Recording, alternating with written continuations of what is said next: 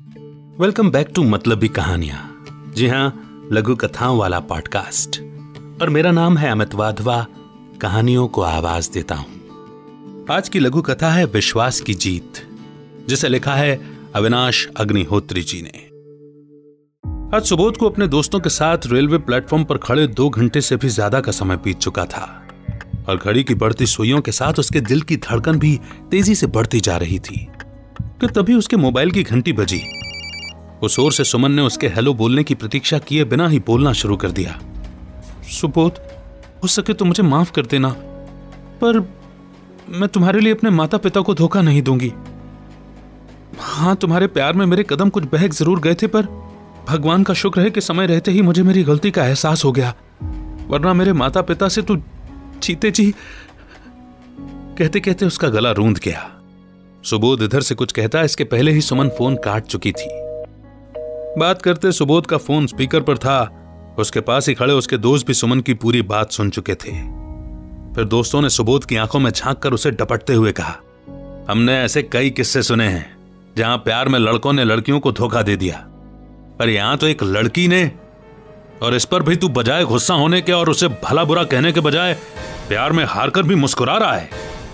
तब अब तक खामोश सुबोध बोला, तुम नहीं जानते यारों, सुमन के पिता और मेरे पिता काफी अच्छे दोस्त हैं, और इसलिए मेरे पापा सुमन के पिता के आदर्शों की तारीफ करते नहीं थकते हैं, जिससे मुझे चिढ़ सी हो गई थी। तभी मैंने सोचा कि अगर मैं सुमन से प्रेम विवाह कर लूं तो समाज में अंकल के आदर्शों की भी धज्जियां उड़ जाएंगी और मेरे पिताजी की भी हमेशा के लिए बोलती बंद हो जाएगी। मगर अंत में आज उनके आदर्श और विश्वास मेरे प्रेम पर भारी पड़ ही गए। इसलिए दोस्तों, ये मेरी हार नहीं बल्कि अपनी बच्ची पर उसके माता पिता के प्रेम व विश्वास की जीत है। बस इसी मोड़ पर यह लघु कथा यहीं पर समाप्त होती है। कैसी लगी आपको ये लघु कथा? ये पूछना बेमानी होगा। मुझे लगता है कि मुझे आपके ख्याल, आपके विचार जानने चाहिए, तो बताइए ना।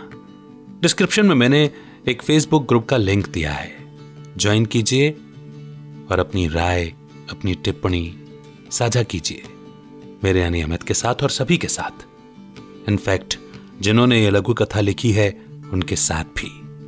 और हां, अगर आप भी अपनी लघु कथा शेयर करना चाहते हैं तो कहानियों का सफर @gmail.com इस मेल पर भेजिए। डिस्क्रिप्शन में आपको इसके बारे में भी मिल जाएगा। बहुत जल्द एक और नई लघु कथा लेकर मैं आपके बीच में फिर से हाजिर होऊंगा। तब तक रखिए अपना बेहतर ख्याल। अमित का नमस्कार। जय हिंद, जय Bharat. Like this Sochcast? Tune in for more with the Sochcast app from the Google Play Store.